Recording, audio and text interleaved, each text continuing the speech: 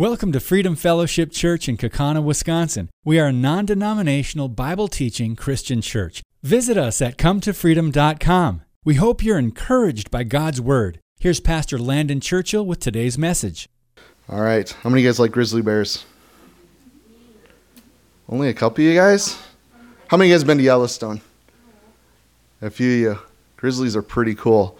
Anyways, grizzlies won't let anybody else eat with them. Okay? It's just they find a meal. It is their meal. That's it. Except for one animal. Anybody know who it is? Nope. The skunk. A grizzly knows better than to mess with a skunk. Even though it's a little, I don't know what we'll call it. Some people think they're cute. I think they just stink. And the grizzlies know that too. So they're going to let them have their way. And no doubt the bear would like to, take care of the intrusion. This is mine. Leave me alone. Nobody else. But the grizzly won't. And why? Because he knows the high cost of actually getting that skunk. And this morning, guys, we're going to be talking about a neat parable that's set before us here as we finish up chapter 18. And we're going to be dealing with forgiveness this morning. And really, it comes back to our hearts. And the Bible addresses bitterness of the heart and to watch out for that. So let's pray real quick. Father, we're looking to you. And again, I know that we've prayed already that your word would speak to us. But we want to be hearers that are mixing your word with faith. Because we know your word is from you. We know it is right. It's what we need. It's true. So we pray and ask, Father, our hearts would be open this morning. We ask in your name. Amen? Amen. So bitterness is the most dangerous of all plagues to healthy Christian living. It is the cancer of the soul, and it claims millions and millions each and every year. It spreads faster than a common cold. Yet, there's a cure for this plague, and that is forgiveness. We need to forgive. Okay, so the common word here, forgive, is so important for you and I as children of the living God. The word is a common one, but the essence of the word is really the last part, and that's what? Give. That's what we are called to do. Is our Heavenly Father a giver by nature? Absolutely. He gave a whole lot so we could be forgiven, didn't he? So, to give or forgive means to give someone else a release from something wrong that they have done to you. And it means to give up that right to retaliation.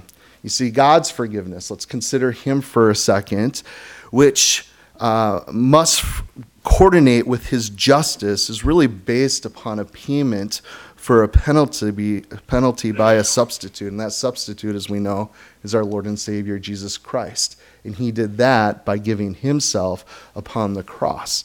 You guys know one of the things that he said upon that cross was, Father, forgive them? Really? You're asking the Father to forgive the people who just pinned you to this tree? Who are willing to torture you to the point you're going to die? Forgive. You see, Jesus, I think, is the ultimate example of that demonstration of love, of forgiveness. So when God forgives, he forgives 90% of what we've done wrong. How much, guys? 100%. Is that pretty cool to think about?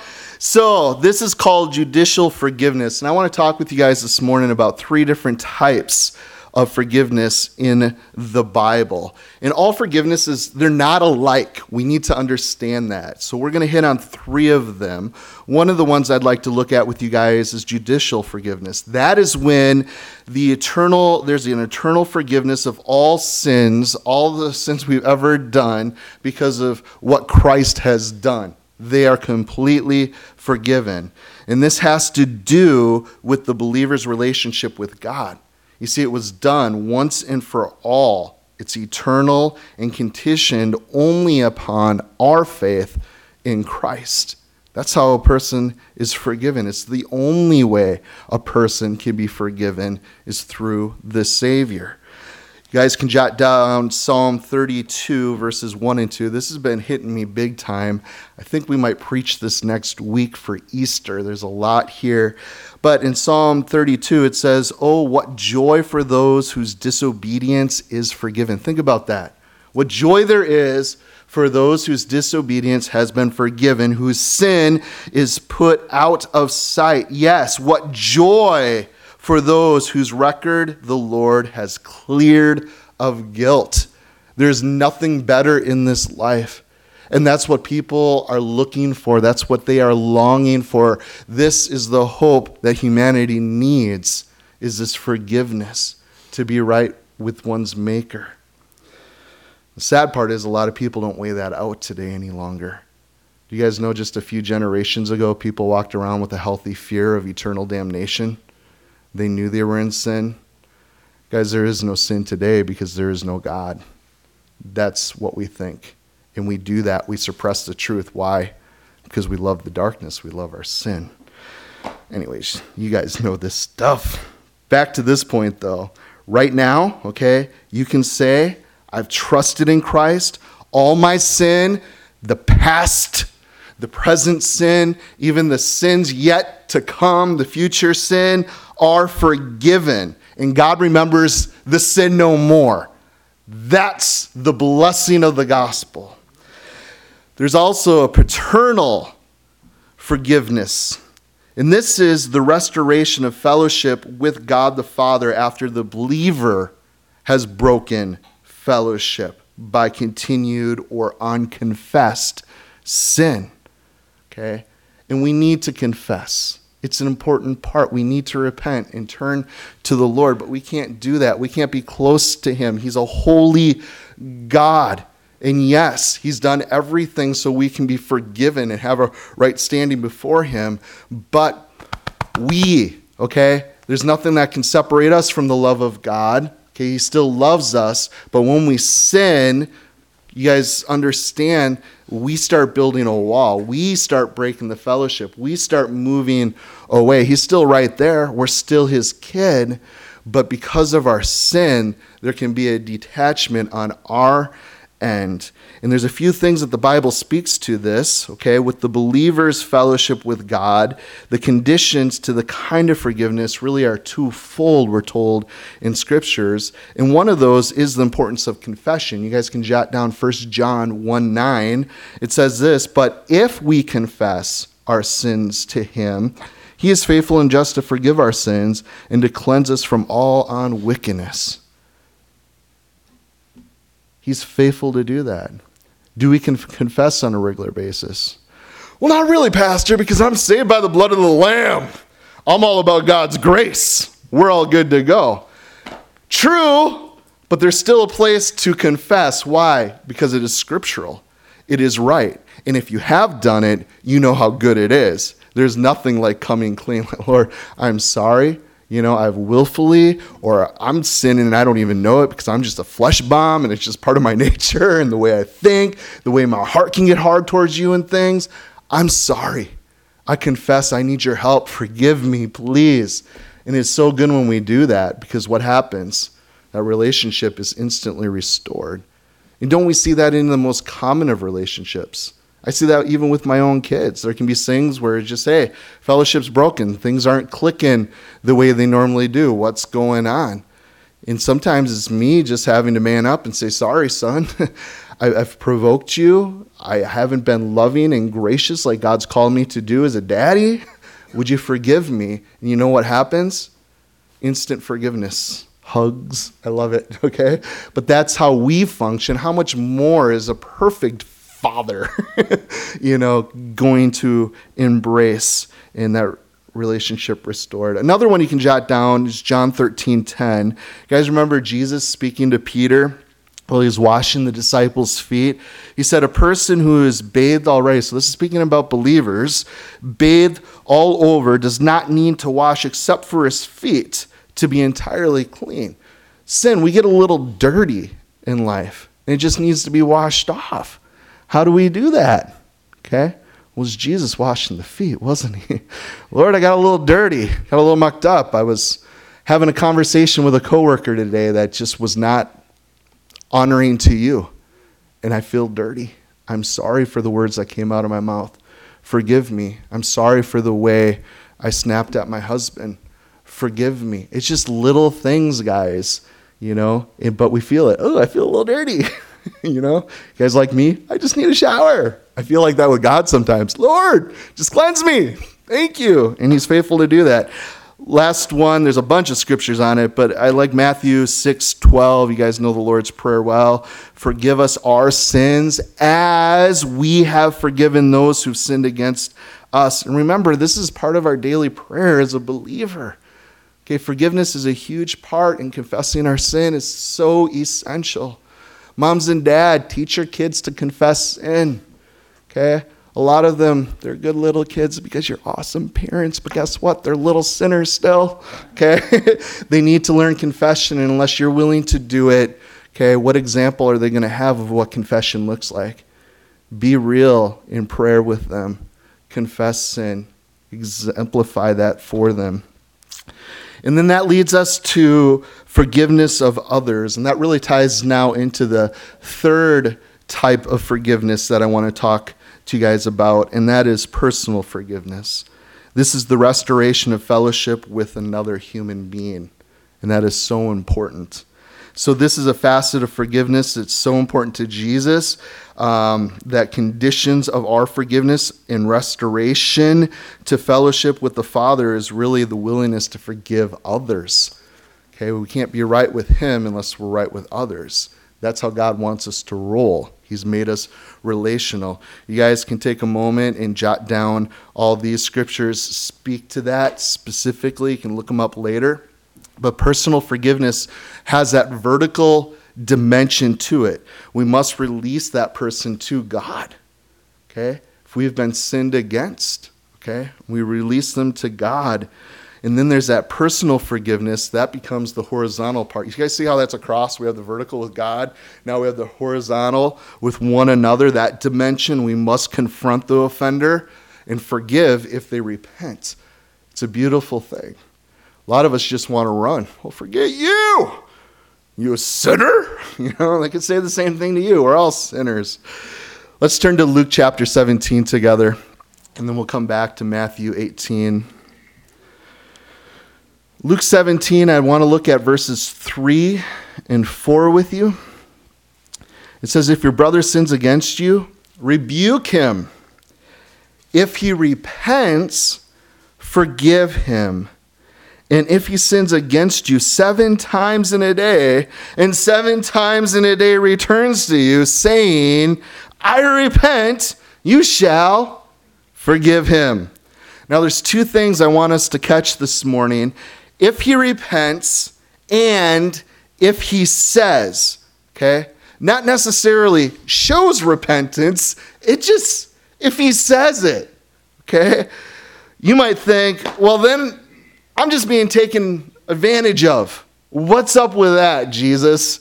Well, what Jesus here, if Jesus asked the same question right before going to the cross, what if he would have asked that? Well, would I still forgive them? If they don't do their part good enough, bummer on all of us, right?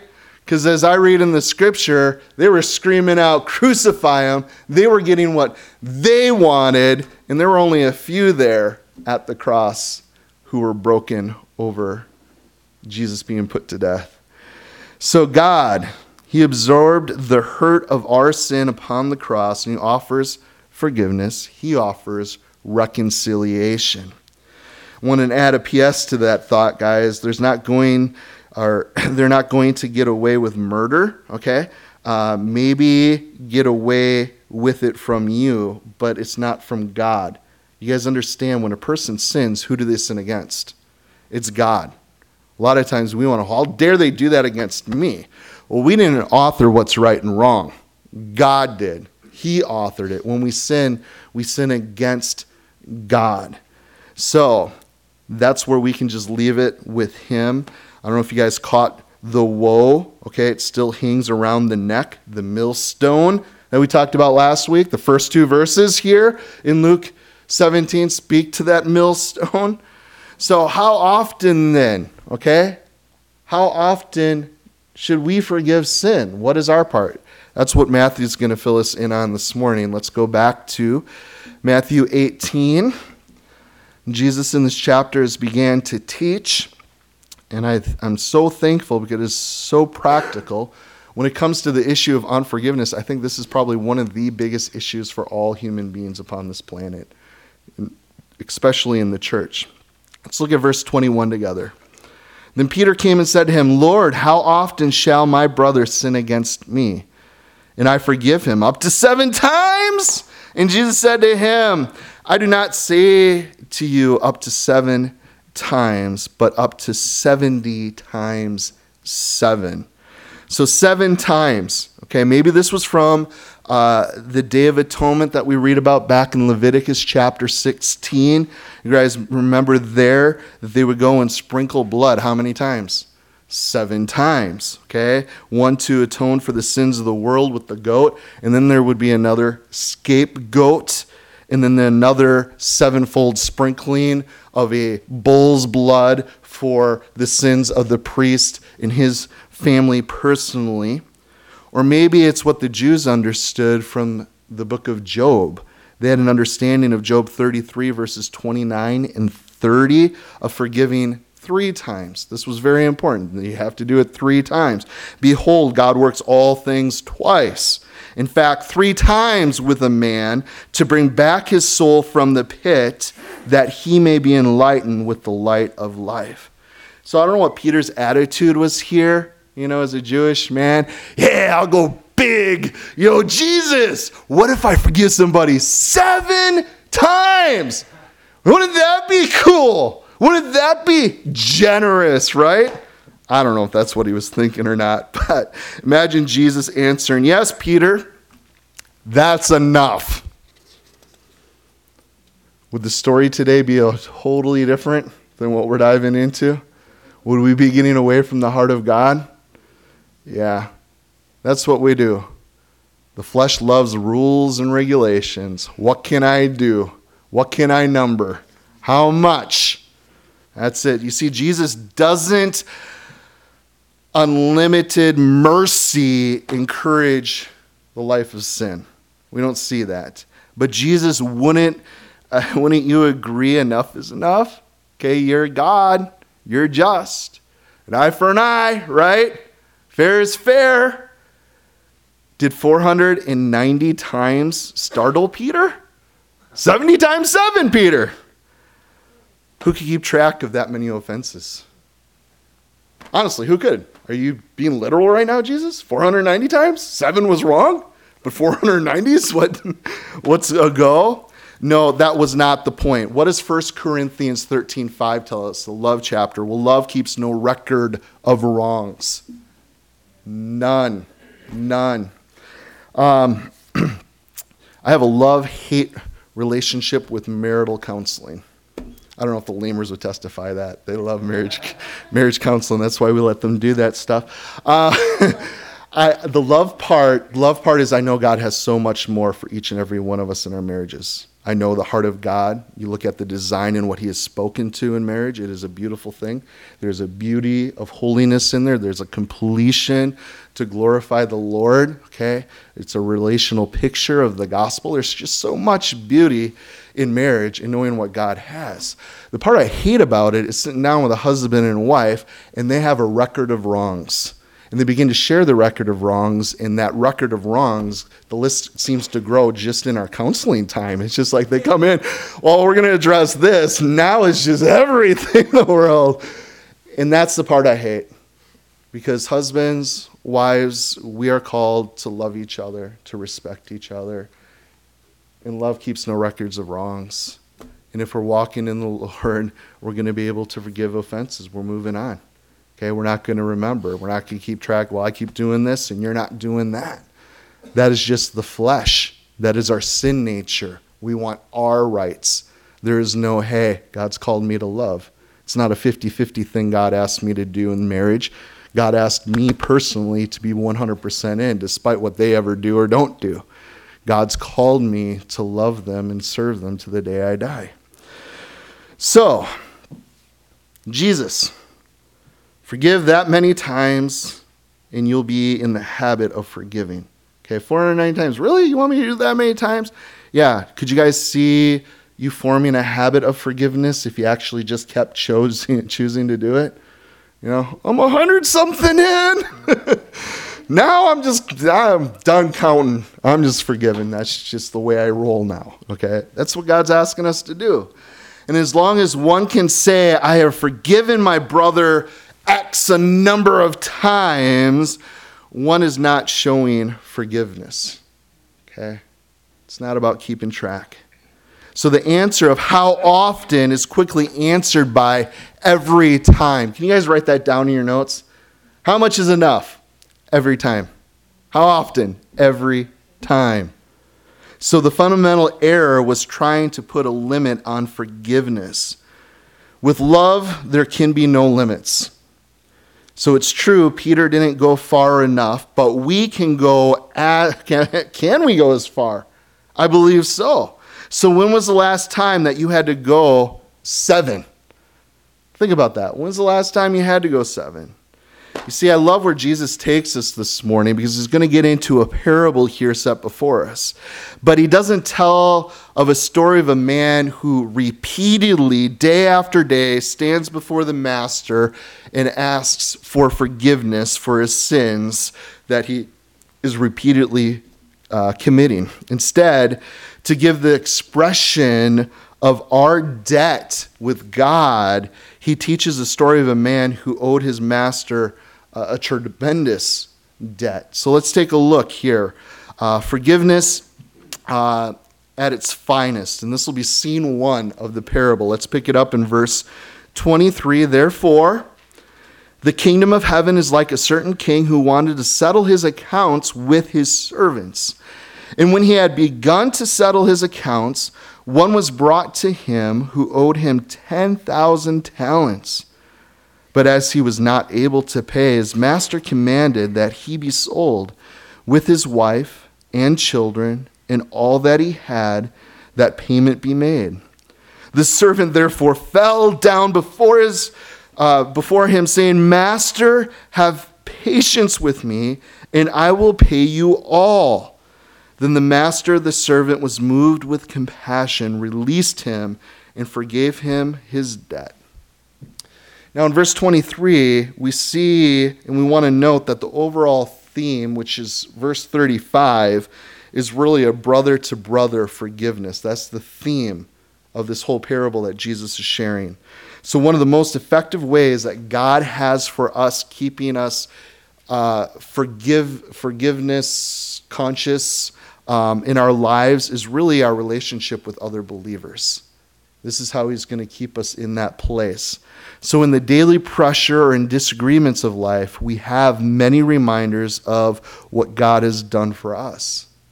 In the verse 24 and 25, here we just have pure justice, right? Fair is fair. This is justice. The servant did owe a debt that was never an issue. It was a debt the servant could not pay back. So a talent was the largest denomination of monetary system of the day. Just to give us some comparison, you guys remember Herod the Great back then? Okay, his annual revenue was around 900 talents, which would be about $10 million in today's buying power. So since God's love can't be measured, it's approximated with a sum that ran up into the millions. We can't count it. We can't make sense of it. So a man would have to work, catch this, 15 years to earn 1 talent.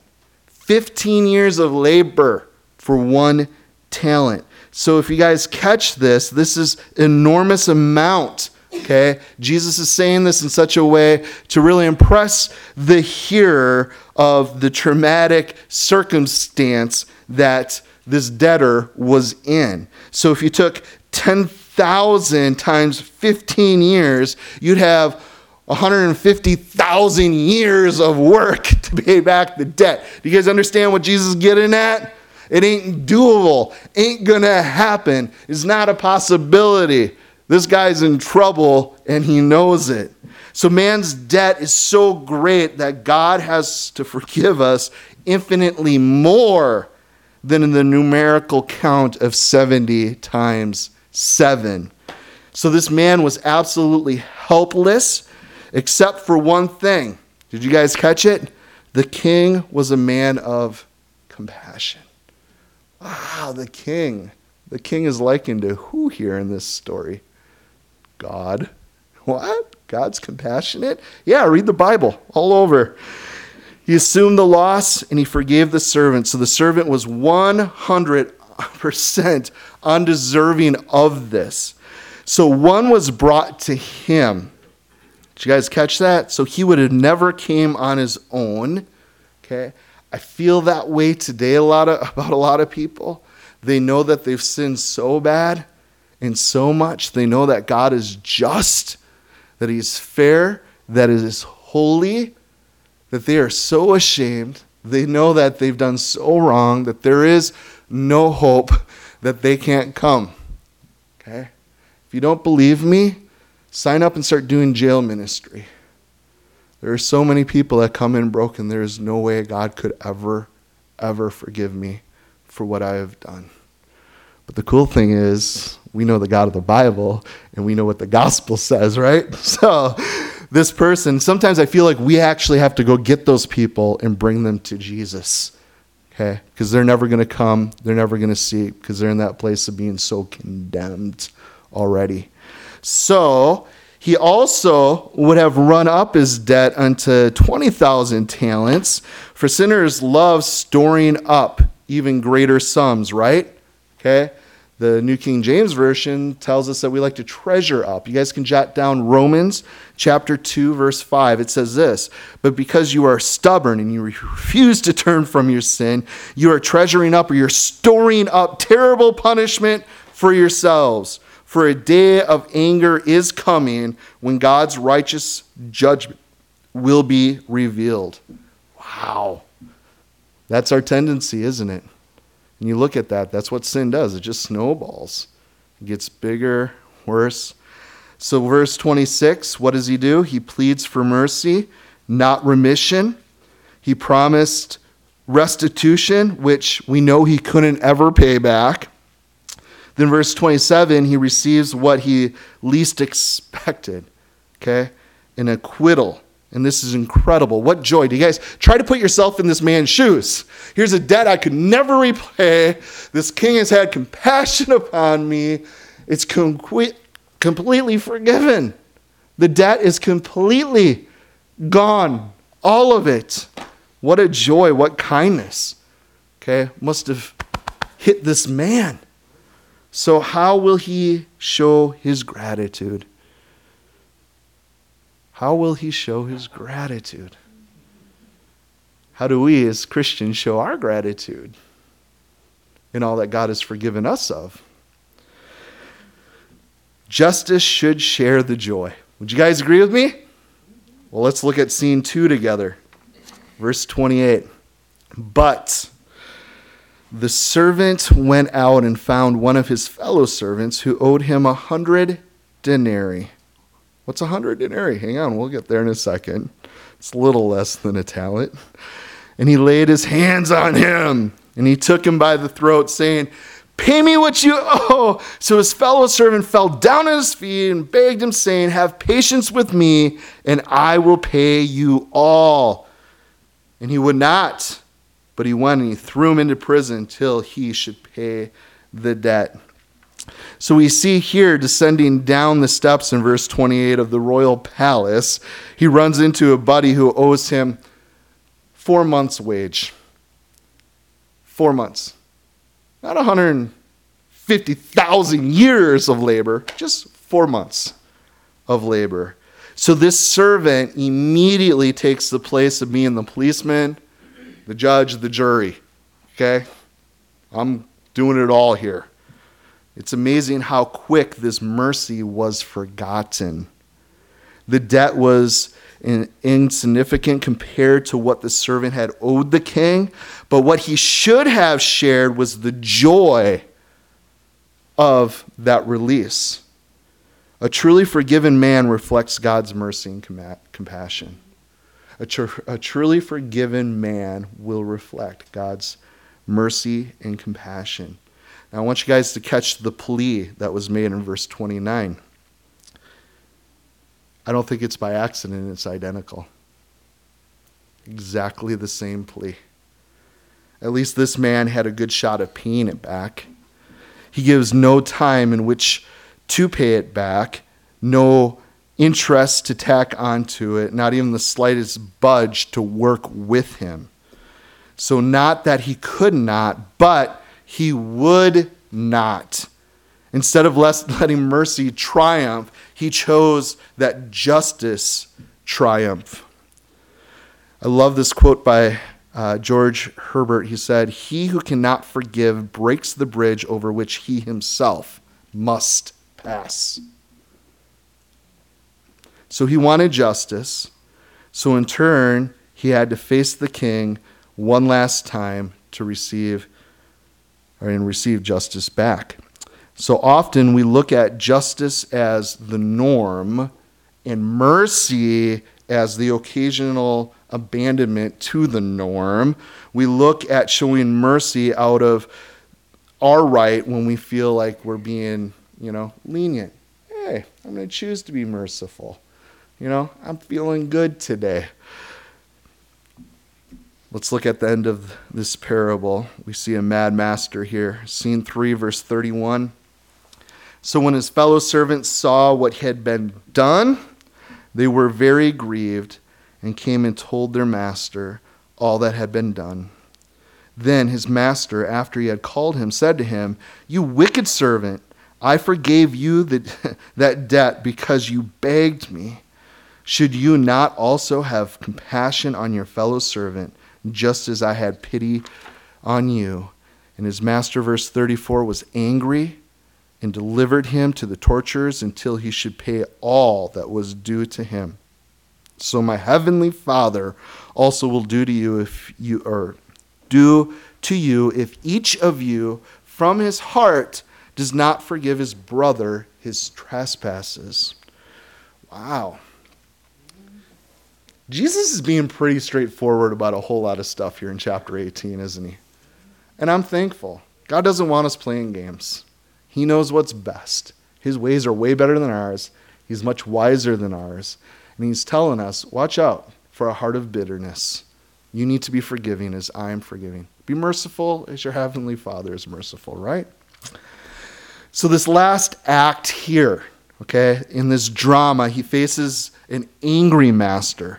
Justice is administered without mercy. So the forgiven man did have a legal right to throw him into prison, but he didn't have the moral right. You see, the forgiven man blew it. Verse 31, we're told here that the servants were very grieved, and then the king was angry. So we grieve one another's sin, but God has a pure hatred over it. You guys understand that? God hates sin. It has to be dealt with. If it didn't, Jesus never would have had to hang on a cross 2,000 years ago. God takes sin serious. And that's one of those things, guys. We get to love all people. Do you know that? There's only one person I hate in this world. I'll be honest with you. I hate Satan. Guy sucks. But we're called to love. And I can say I love all people. It's hard to like all people, but I love them. Why? Because I know my Heavenly Father loves them. And how can I not love them if my dad loves them? That's just it. We know God so loved the world. He loves all people. He doesn't want to see anybody perish. Man, the grace of God that found me, maybe somebody's super stupid. What are you thinking? Are you really that? There go I, but by the grace of God. You guys understand that? So we are called to love. But do we need to be accepting and loving of people's sin? Absolutely not. Again, because I have a lot of respect for my dad, I'm going to hate what he hates. That's what he's called us to do. So we can love a person and hate their sin. Does that make sense? It's a bummer that the world wants to say, hey, you Christians, you're a bunch of haters. No, we're a bunch of lovers. The problem is you have a problem that I want to honor God, that I want to believe what God says. And you're not tolerant of that. And you're asking me to be tolerant of your sin. Okay? And not everybody's logical.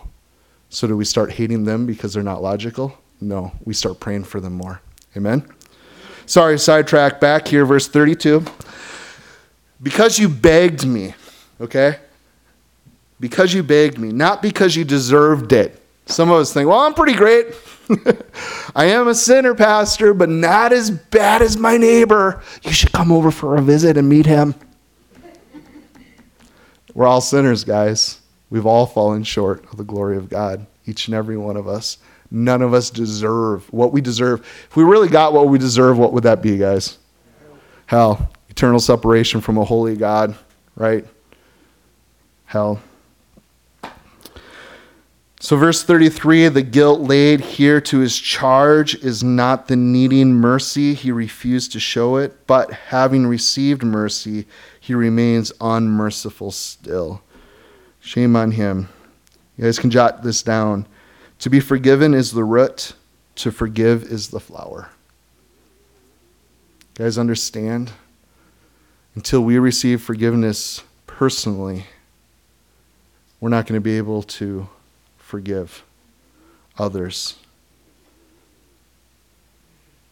So the king originally delivered him from prison, but the servant put himself back in. So you want justice? Okay, so be it. There you go, buddy. James 2:13, you guys can jot that down. For judgment is without mercy to the one who has shown no mercy. So pay all that was due to him. Okay, he is expressing the eternal duration of the punishment. Verse 35, and I want us to note this. This is a huge part of forgiveness. The verse stresses that forgiveness is a matter of what? It's of the heart. That's the problem. Well, because they sinned, all of this happened. This happened to me. That was taken away from me. There was loss. There was pain. There's hurt. What's going on is there's a heart thing.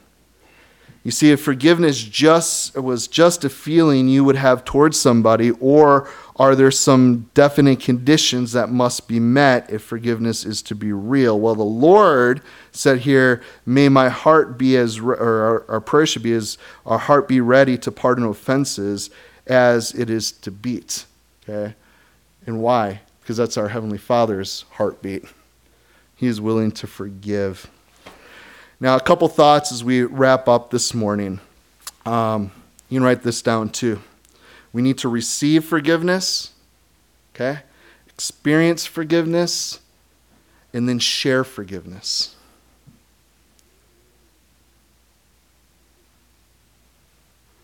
It's easy to do one or two of them, but to do all three is pretty hard, isn't it? So have you only received forgiveness? Or have you really experienced it to the point that you want to share it with others?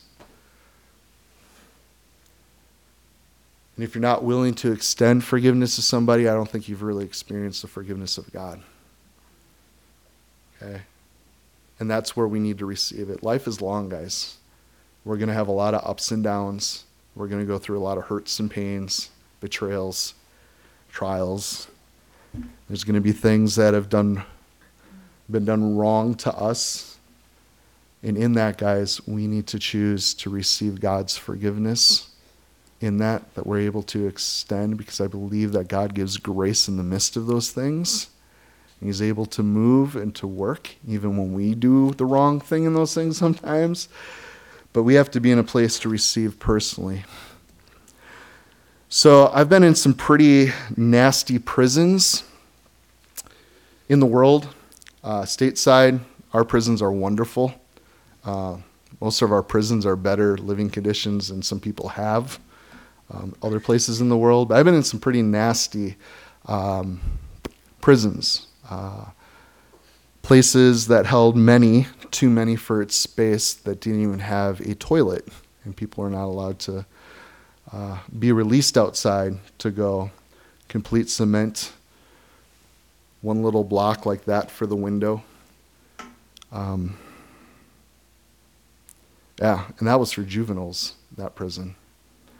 But the world's worst prison is the prison really of an unforgiving heart, guys. I think that is worse for any human being than any living situation we might be thrown into. Because God cares about our hearts. And that's where so much of what we go through in this life, that's where it takes place. And an unforgiving heart is a very hard thing to live with, very hard place to be in. Some of the most miserable people are the people that have not forgiven somebody. Not forgiven. Mentioned before, jail ministry. I get to spend 5 years almost on a daily basis spending time with inmates.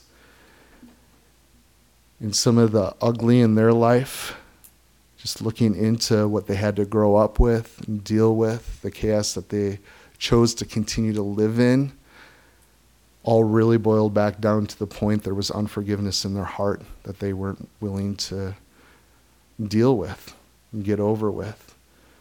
And for some of them, they weren't able to even come to a faith in Christ because of unforgiveness in their heart. Well, if God is a God of love and he would do these things, why would he ever allow those things to have happened to me? And because of that unforgiveness, it's keeping them from eternal life. That's how sad it can get. But I have to ask the question, because I love you guys, is that you? We can go through the motions. We can play church. We can put on a smile when we come here. And some of us maybe have been able to do it for many, many, many years. But there's still that unforgiveness there, and has stunted us. Arrested development, let's say. We haven't been able to grow. We haven't been able to move past that. That needs to be dealt with. You see, we are the losers if we do not forgive others. That's about it. That might sound harsh, but you're a loser if you're not willing to forgive. And you're going to live the rest of your life like a loser. God knows what's best for us. We need to forgive. So we have nothing to lose, and we have everything to gain as believers. Everything to gain, brother and sister. So when we practice forgiveness, there is great benefit. And it is something we need to practice. I mean, show of hands, how many of you guys have had to practice forgiveness just this last week? Yeah, it's almost a daily thing that we go through in this life with relationships. It's just part of who we are. But when we start doing it God's way, it will become habitual. And in that, we will find joy. We will find happiness. Because when we are receiving forgiveness, we're able to give forgiveness. And then the world looks in and says, why are you doing that? I would never do that. Well, let me share why I'm so quick to forgive. Why I don't need to stand in my rights. Why it's not about me. Why I can love this person who's been hating. It's because I've met the greatest lover of all time. I've met the greatest forgiver of all time. And he wants to meet you too. Ephesians is already up there. I love this verse. Chapter 4, verse 32. It tells us to be kind to one another, tenderhearted. And how do we do that, guys? Well, it's forgiving one another, just as Christ is forgiving you. This one verse is pretty much the whole teaching this morning. If we would just believe this one scripture, if we would just believe it and do it, wow, how many people would be set free? Think about that. There is nothing, guys, that any of you have done that is so wrong and so big and so sinful that God can't forgive you. Okay, our God did it all, every single sin, past, present, and future, every single one he took upon himself on that. He became sin for us, that we might become the righteousness of God. He was willing to forgive. And if we really receive that, we really will be able to extend that forgiveness. Okay? I'm not saying it's easy. I'm saying it's doable with God's help. Amen? Amen. Stand to our feet and we'll close in prayer. If I could have the elders come forward, I'll close our time in prayer. But if any of you guys want personal prayer, maybe the Holy Spirit's been speaking to your heart this morning about forgiveness, forgiving others. A few weeks ago, we looked at what restoration looks like and wanting to see relationships restored. Forgiveness is a part of that for a lot of those situations. But I'd encourage you to come up and pray with one of your brothers. Let's pray now. Father, we are thankful for your word. We are thankful, God, that you know how to deal with our hearts. God, we know they're good at deceiving us, but you're greater than our hearts, and you know what's needed. You're able to weed out those roots of bitterness. God, and I know it's easy to become embittered. It's so many things, not even just other people, just things that are going on in the world. It's just so easy to become hard and just want to disconnect and to run, Father. But you've asked us, Lord, to engage, God, to be a part of what you're up to in this world today. And that's our desire, Father. We want to be in step with you, and we know part of that is being like you. It's being merciful.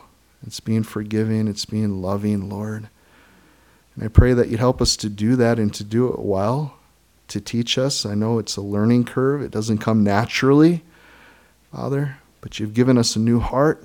You've given us of your Spirit to help us, and we're so thankful in that. And I pray that we would just walk in who we are as your kids, Father, to follow in your footsteps in that way, to be quick to forgive. And God, we just want to say thank you too. We know that you have done a great thing to forgive a great debt in which each and every one of us owed. We're so sorry for our sin, God, even the sin we continue to do, Father, and we know you forgive us. But we know that you're working in us. You're changing us, Father. Pray you'd help us not to grieve your Spirit in any way, that we'd receive well from you, that we take your word serious and be doers of it, God, that we may not sin against you, because you are good, you are worthy. I pray you'd help each and every one of my brothers and sisters to learn to receive well. Teach me to do that. Father, we want to do so much on our own power in the flesh. God, we pray that you'd help us, Lord, to get over ourselves and just to do it your way, because it is good. And we do pray for those skunks in our life, Lord, when we want things our way. God, just help us to see that they are your creation, Lord, especially others. We know that we've been made in your image. Help us to see them in that way. Help us to see that they are somebody that you loved and died for, that you do love. Thank you that your ways are good. Pray this in your name, Jesus. Amen. Amen. God bless you, and thanks for listening to today's message. For more information on Freedom Fellowship Church or to hear other teachings, please visit our website, cometofreedom.com, or interact with us at facebook.com/Kakana Church.